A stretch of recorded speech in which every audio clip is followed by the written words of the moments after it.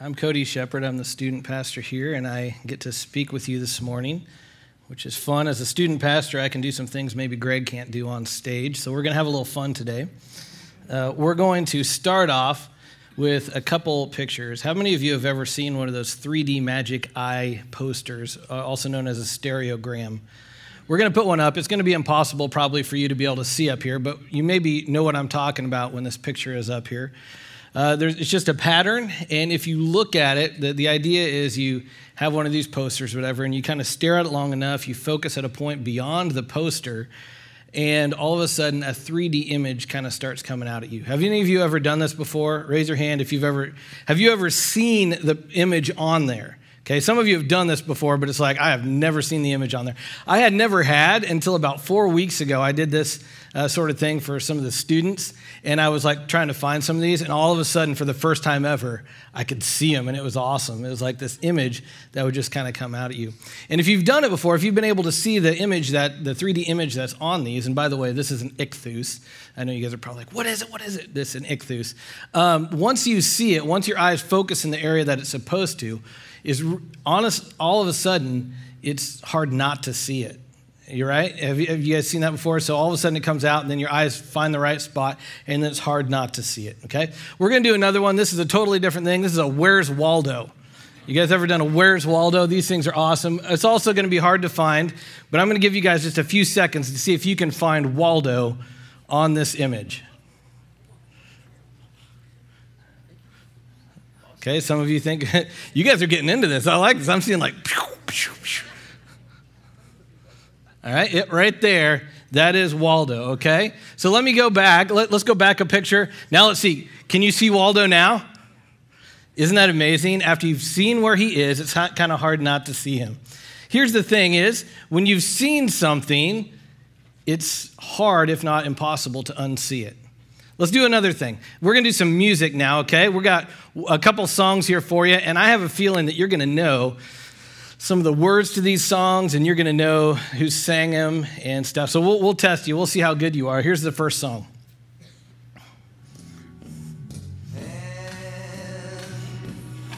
Feel free to join in and sing if you want.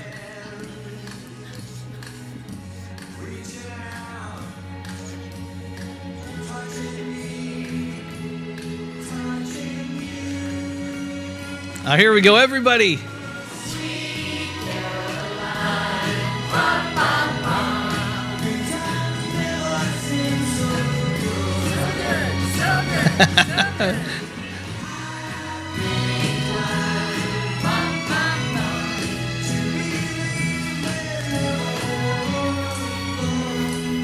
Okay, so who sings that song? Neil Diamond. What was the name of the song? Hey, you guys know this song. Wow, it's impressive. Okay, here I got another one. We'll see. This is a little bit newer than that. We'll see how well you guys do on this song. Somebody once told me the world is gonna roll me. I ate the sharpest tool in the shed. She was looking kind of dumb with her finger and her thumb in the shape of an L on her forehead. Well, the shots coming and they don't stop coming. Fed to the wounds and I hit the ground running. It's fun being on stage watching you guys do this. This is good.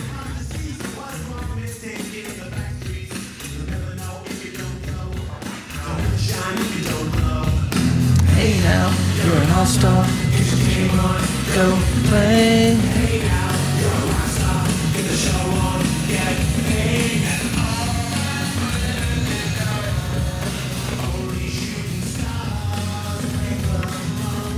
Okay, how many of you knew that song? Who sings that one? Smash Mouth, name of the song.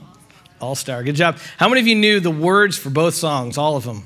Yeah, it's kind of crazy how sometimes when you hear something, it's really hard to unhear it. In fact, I've got a bunch of little kids at home, and man, there are some earworms. That's why I call them earworm songs, and they get stuck in your head, and you're singing them for 5 days even though you don't like the song, okay? That happens, right? It's amazing how that happens. And here's what we see. Sometimes when you see something, you can't unsee it. In fact, a lot of times, and sometimes it's impossible no matter how hard you try. Sometimes you hear something and you can't unhear it. But here's the thing also is sometimes we are told we're convinced of something. When we're convinced of something, when we're told of something, we should never forget it. And that's what 1 John talks about, is he's saying this. He's saying, he's actually writing this book to people who have become Christian. They have not grown up Jewish, they have become Christian. And people are asking this question. They're saying, how do I know that I'm following in the right way? How do I know that I'm really living the way that God wants me to live? How do I know that I'm saved? And John just makes it very clear. He says, he's writing to them and he says this, there's some of us who have seen and we can't unsee what we've seen. We've seen Jesus. We have heard him and we can't unhear what he has said. And because we are convinced of these things, we are going to convince you. We're going to let you know. We're going to let you know what we know, so that way you can also be convinced and know these things as well. In 1 John 5:13, he says this, I have written this to you who believe in the name of the Son of God, so that you may know that you have eternal life. There's a guy named John Coulter in history. How many of you have ever heard of John Coulter? Any of you? Oh, some of you have. I'm impressed. That's pretty good. He was in the early 1800s, and he's famous for a few things. He was, as a young guy, he went on the Lewis and Clark expedition, and he was one of their main guys, the most trusted guys. He would go ahead and do some of the scouting. He would hunt the food. He would talk with some of the Native Americans in the area and kind of just prep the area. He was one of the few who got to go to the ocean all the way and see the ocean on the Pacific side. And then he got done with that, and he came back, and he did some trapping and stuff for a while, and he became what's known as the very first ever mountain man. Okay, he would go out for months at a time into the mountains all by himself and just live off of the area. And he's the first white person to be able to go into Yellowstone and the Tetons. In fact, if you go to the Yellowstone, I think there's a place there called Coulter's Hell, because he went and he saw this and he told about it later. But there's another thing that John Coulter is actually famous for.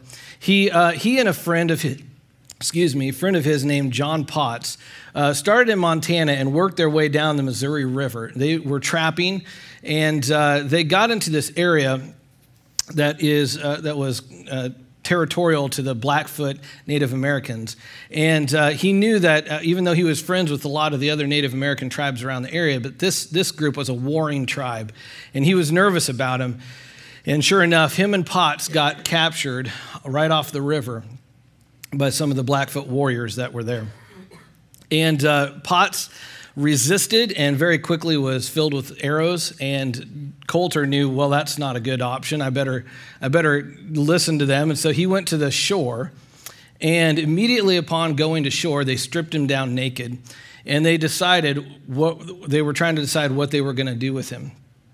And being a warring group, and they had a bunch of young warriors with them, they decided they were going to make practice of him to kind of train some of their young warriors. And so finally, the leaders decided what they were going to do, and they took John and moved him about 400 yards ahead of 600 Blackfoot warriors. And he went ahead of them, and the leader got down and drew a line in the sand. And John Coulter knew what this meant. He'd heard about this before, and he knew that what was going to happen is that in a few moments, he was going to be able to go across this line, and there's going to be 600 warriors behind him. They're going to be chasing him and going to be trying to kill him. He knew that he could stay where he was, but if he stayed where he was already dead. His only chance was to step across that line and go. If you ask a person in America, are you going to heaven? By the way, I will pick up that story later. I don't want you to be wondering what happens. If you ask an average person in America, are you going to heaven? What do you think the normal response is? Probably yes, or yeah, I think so, right? That's a lot of it. Yeah, I think so. And then you ask why, it's because I'm a pretty good person, right? That's what a lot of people will say. Yeah, I think so, because I'm a pretty good person. And man, think about this. You're talking heaven and hell, eternity. And we're putting it in this, yeah, I think so because I'm a pretty good person. Boy, that's a scary place to be, isn't it? Not knowing. And John is saying, I don't want to give that. I want to give you some hope. I want you to know something for sure.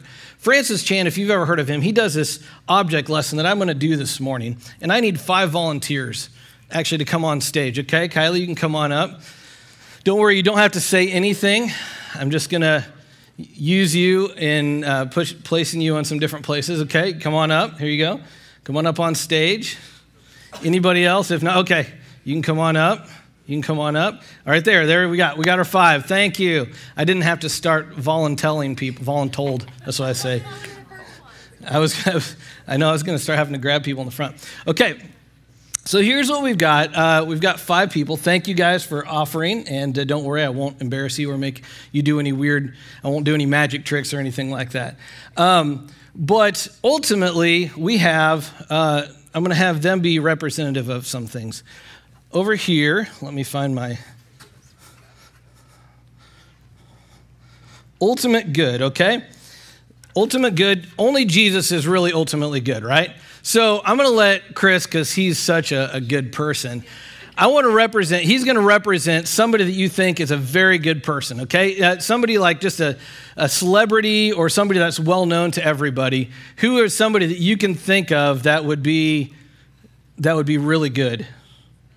Mother Teresa, okay? I had a feeling it was going to be one of two, Mother Teresa or Billy Graham. That was my guess, is one of those two. That's exactly right. So you look no, I'm just kidding. Doesn't look feminine at all. But you get to be representative of Mother Teresa, okay? So where would Mother Teresa be in proximity to this? Pretty good, right? I mean, about as holy as you can get without being Jesus, you would think. I mean, at least that's what we think about, okay? On the other end over here, I'm sorry, you're going to have to be the ultimate bad, but we don't really think about you as that, okay? But think about who is the ultimate bad person you can think of. Not Satan. Hitler. I knew that was the one. I was going to be the one. Sorry. I don't think of you as this at all, but you get to represent that, okay? 3 other people that you can think of, just some celebrities, okay? Just give me a name that you can think of. I don't care who it is. I can give some if you need me to. Madonna, okay. You get to be Madonna here, okay? Okay, now, you guys point, let me know on this scale where she should go as far as good to bad, okay? Everybody help? Okay, there's a lot of pointing this way, okay? You let me know when to stop, okay? Okay, we're going close. Okay, right here. Okay, back this way a little bit, not quite Hitler, right? Okay, right in there. Okay, so you're not quite Hitler, okay? All right, what's another celebrity? Patrick Mahomes. You want to be Patrick Mahomes? All right, sweet. Okay, now give me which way. Okay, everybody's wanting this way. Okay, everybody's saying, some Bronco fans are saying the other way. Okay, so we'll put Patrick Mahomes right in here. That's pretty good. Okay, one more. Tim Tebow. Ooh, you get to be the ultimate stud. In fact, you could strike this pose if I'm just kidding. You don't have to. Yeah, there we go. Okay, which way Tim Tebow? Okay. Oh, wow. Yeah, everybody's like, yep. Him and Mother Teresa right next to each other. Okay, back this way a little bit. Okay. All right. Looks good. Awesome. Now I want you to think about where would you be on this if you were to put yourself. Where would you place yourself on this spectrum of things? And then let me ask you this. Where does this line go? Heaven and hell. Where does the line of heaven and hell go? Does it go, Patrick Mahomes for sure makes it, right? Is it right in here? Or is it maybe he doesn't quite make the cut? Oh, no, you make the cut. Sorry, there you go. You're good. Okay. You guys, good job. Give him a hand. Thanks for doing that. Here's the thing about this line. It's interesting that it can be a very subjective line. What somebody over here might think that line should be, somebody over here might think it should be in a different place. You understand how it can be really confusing and this whole, yeah, I think so because I'm a pretty good person. And yet the Bible is very, very clear that this line goes right here. Even Mother Teresa doesn't make the cut. That's a pretty hard line. You might say, that's not really fair. It's impossible. But that's what Jesus says. Romans 3:23 confirms this. It says, for all have sinned, for everyone has sinned, we all fall short of God's glorious standard. God has drawn a line in the sand, and he makes it very clear where we stand. Can any of us in this room ever say that we are ultimately good people? No, we can't. Pretty good doesn't cut it. You ever cheated on a test even once? Sorry, you didn't make the cut. Ever had lustful thoughts? Sorry, you're not in. You ever intentionally withheld truth from someone to help your situation? Sorry, you just don't cut it. God has given us guidelines for his glorious standard for eternal life. And yet we see in 1 John, it says, once again, looking back at it, it says, I have written this to you who believe in the name of the Son of God so that you may know that you have eternal life. How is it possible that we can know, not think, that we are able to cross over that line and be on the good side? If anybody can achieve ultimate good, then why do we even, if nobody can, achieve ultimate good, then why do we even have these standards of the law of God in the first place, if it's so impossible? Here's the purpose of the line. I'm going to use another analogy. Here's sports. How many of you have played sports, sports of different kinds? Football, some of you played football, some of you play volleyball.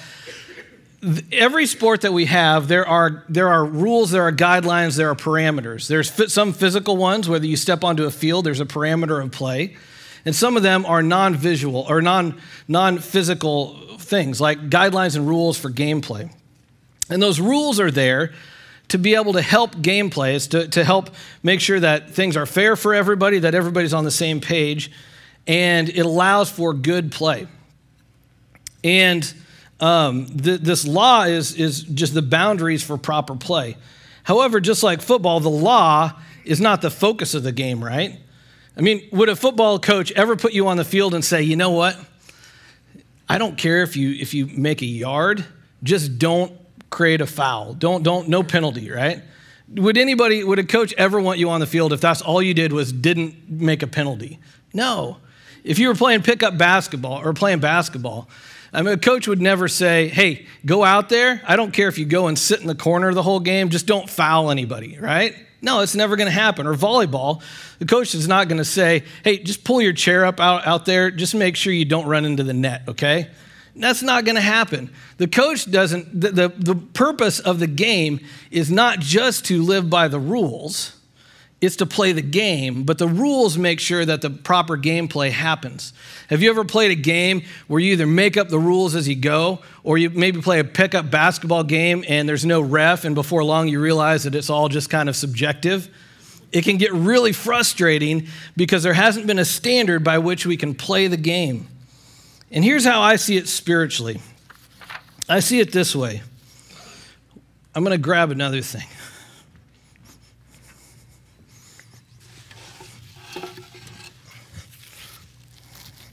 This is our line. Here's how I see it spiritually. I think there's a lot of people who are apart from God, and they will look at this line. And they may not like it at first, but they will see somebody over on that side of the line. They're going to say, you know what? Man, that person, I really respect them. I don't like how it is living over here. We're the anarchy and we kind of create our own rules. But I like how this person is living over there. And my guess is that with you being in the blue seats here, that you have all had somebody in your life who has been an example, and you say, I want to be like that person. That is the person I want to live my life like. And that person, because of their faith, because of the way they lived their lives, they were an example.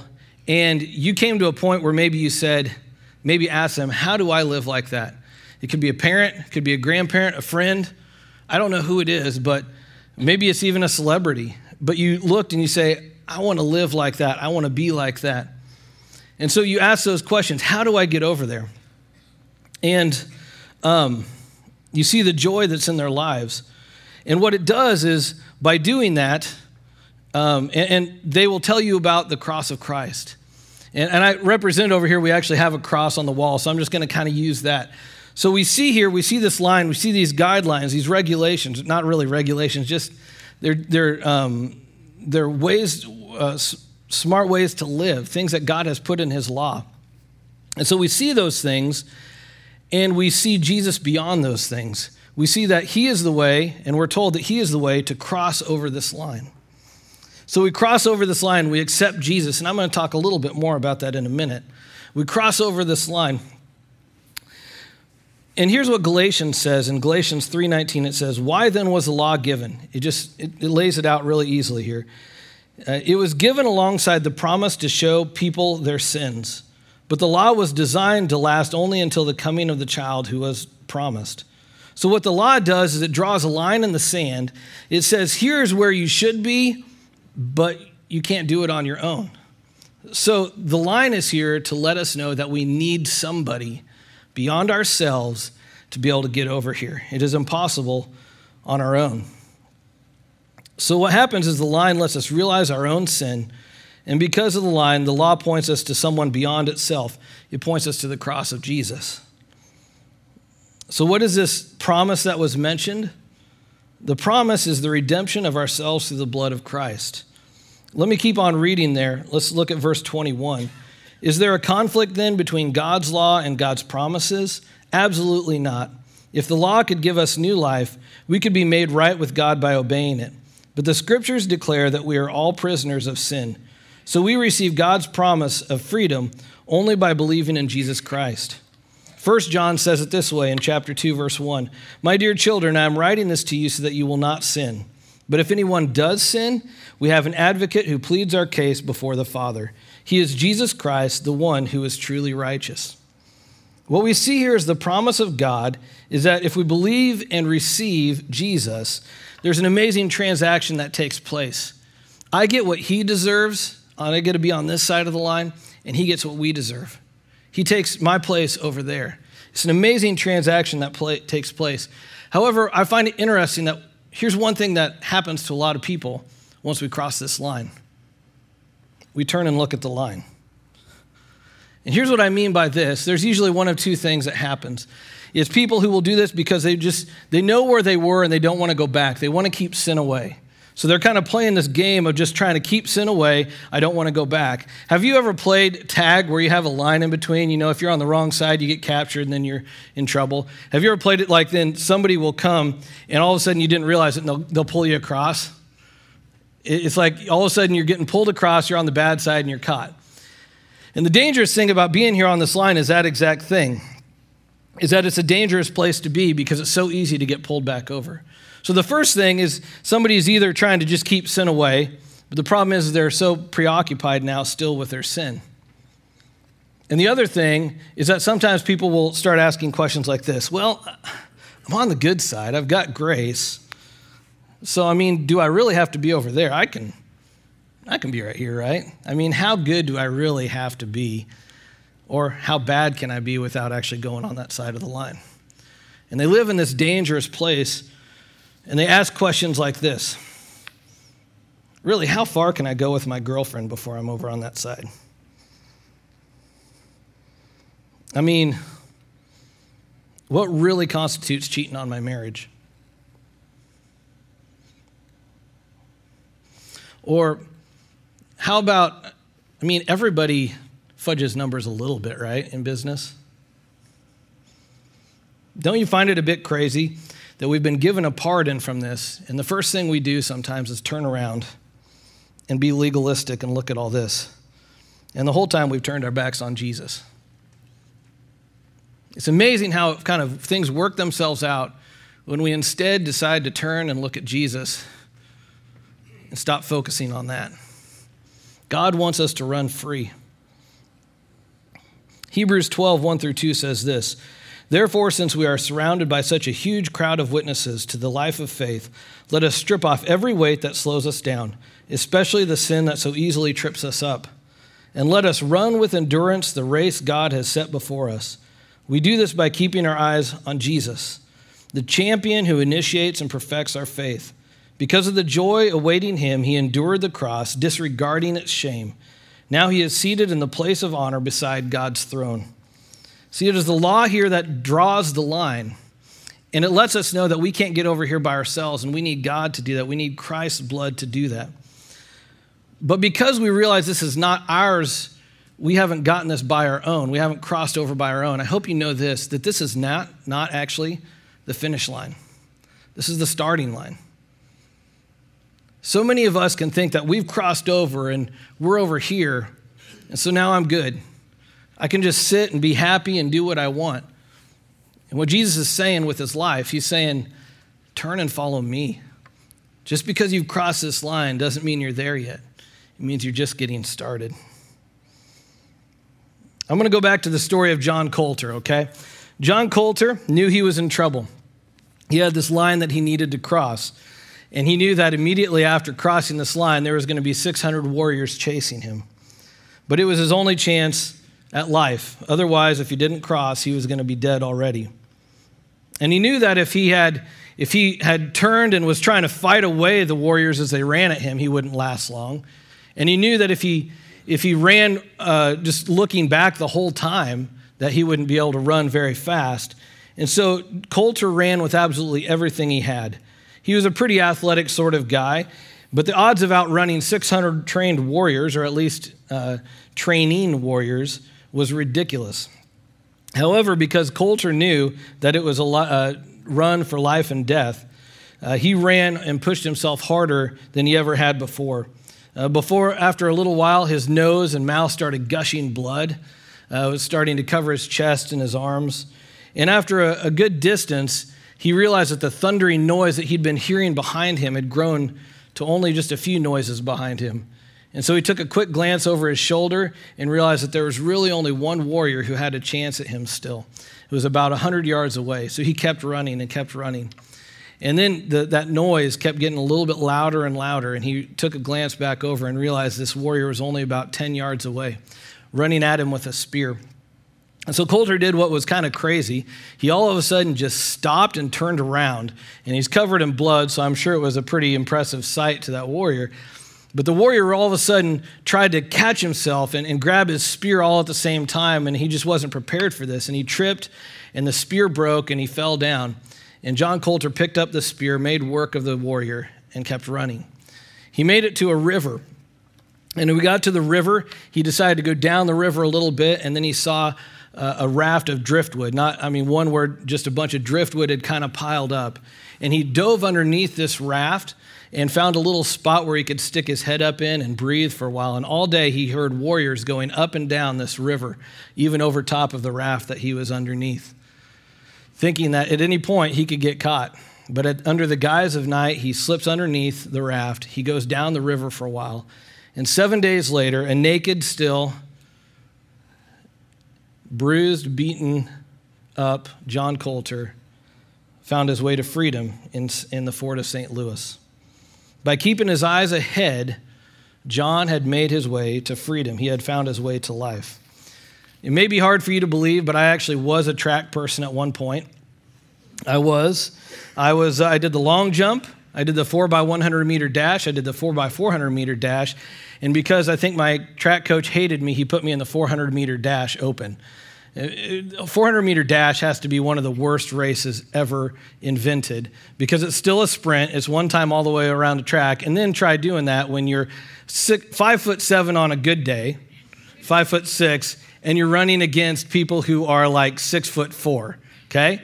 Now, I'm not anywhere near as good as David Brown, who's one of the best in the state, by the way.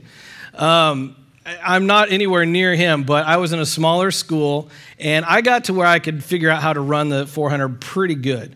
I would use my short legs to my advantage. I'd get out of the blocks, and the first turn is that curve. And so I would use my legs to my advantage. I'd lean into the inside of the lane of the curve, and I would run it really quick. And I would get a bit of a lead there, and then I'd get out to that straightaway, and I would stretch out my legs as far as I could.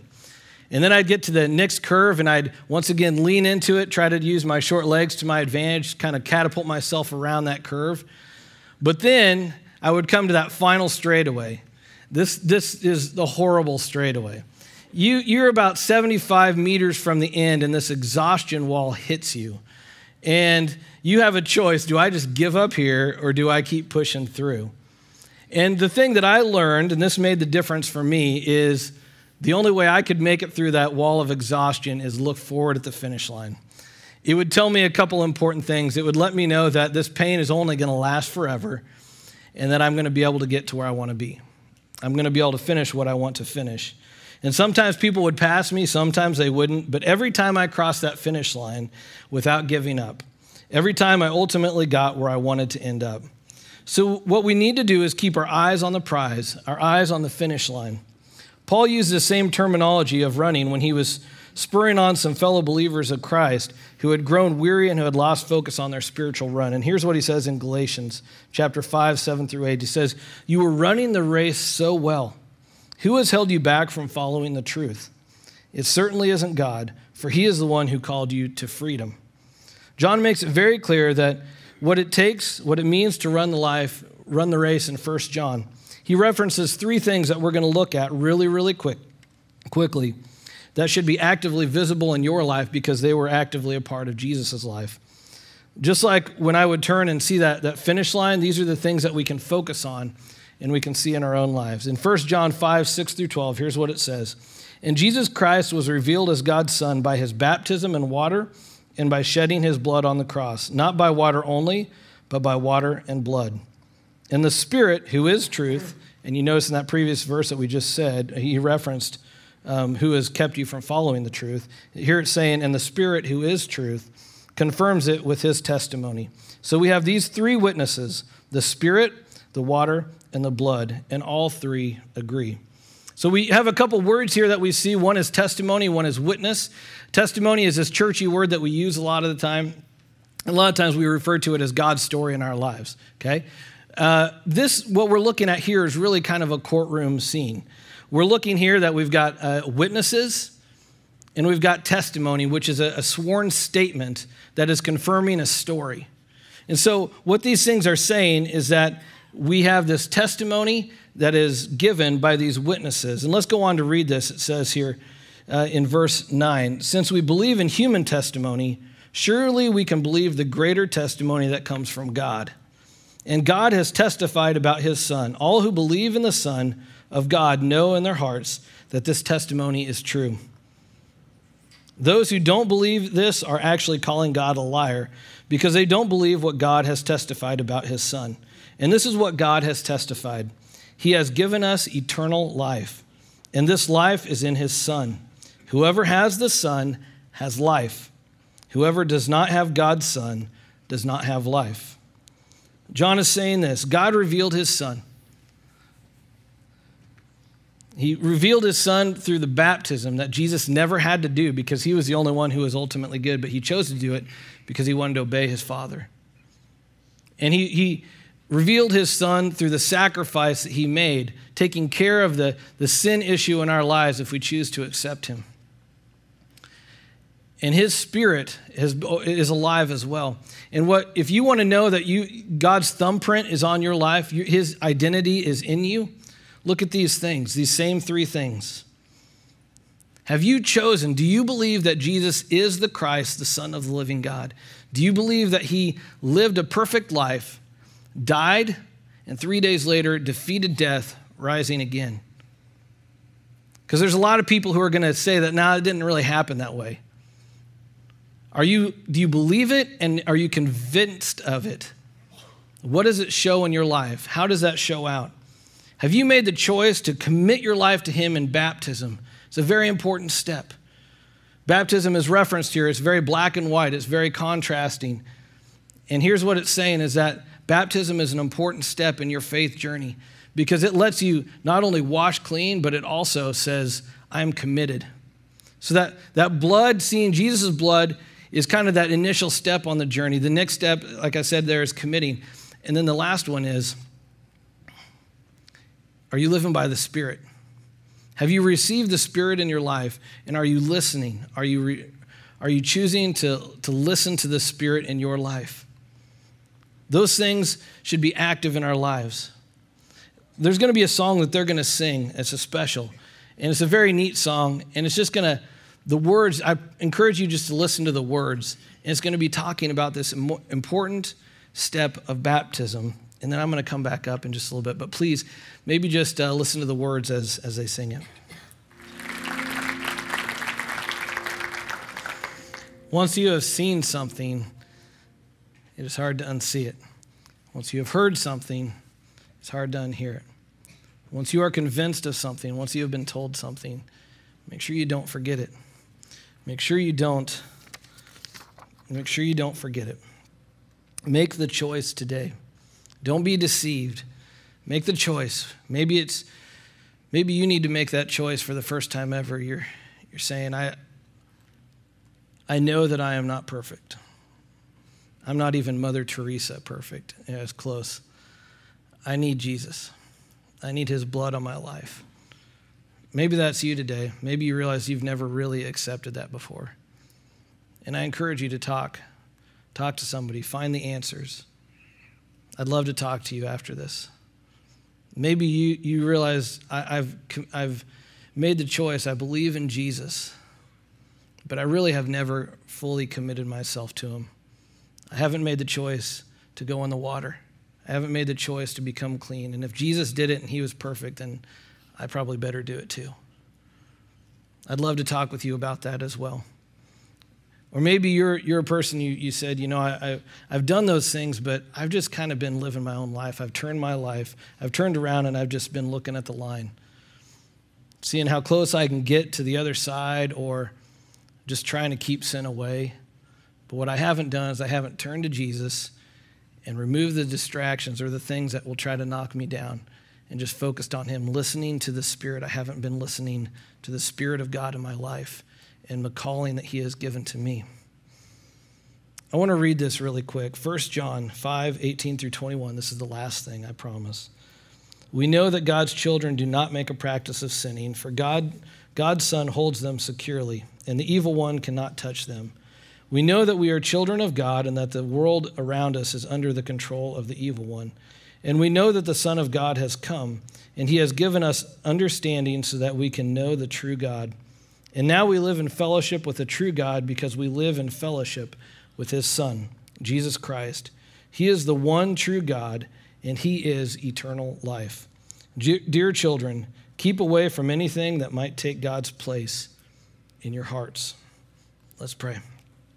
Dear Jesus, whatever step we need to be making this morning, I pray that we aren't afraid to do it. If we haven't stepped on that playing field yet, that spiritual playing field, Lord, I pray that we cross that line and we get in the game. Because if we don't step across that line, we're already dead. And Lord, I pray that we learn to play the game wisely, live life wisely within the guidelines that you have given us to give us freedom, to give us life. John 10:10 says, the thief has come to steal, kill, and destroy, but I have come that you might have life and life abundantly. And Lord, that is what we seek. And we get that when we commit ourselves to you and we listen in response to the Spirit. And it is not an easy journey, but it is one that is so fulfilling. And so, Lord, for anybody out there, I pray that whatever you're speaking into their hearts and their lives right now, Lord, I pray that they have the boldness to respond and to speak to someone this morning about it, not to wait. Because, Lord, you are calling each and every one of us out on this great journey to cross that starting line and to keep our eyes focused on the finish line. Help us in that. In Jesus' name, amen.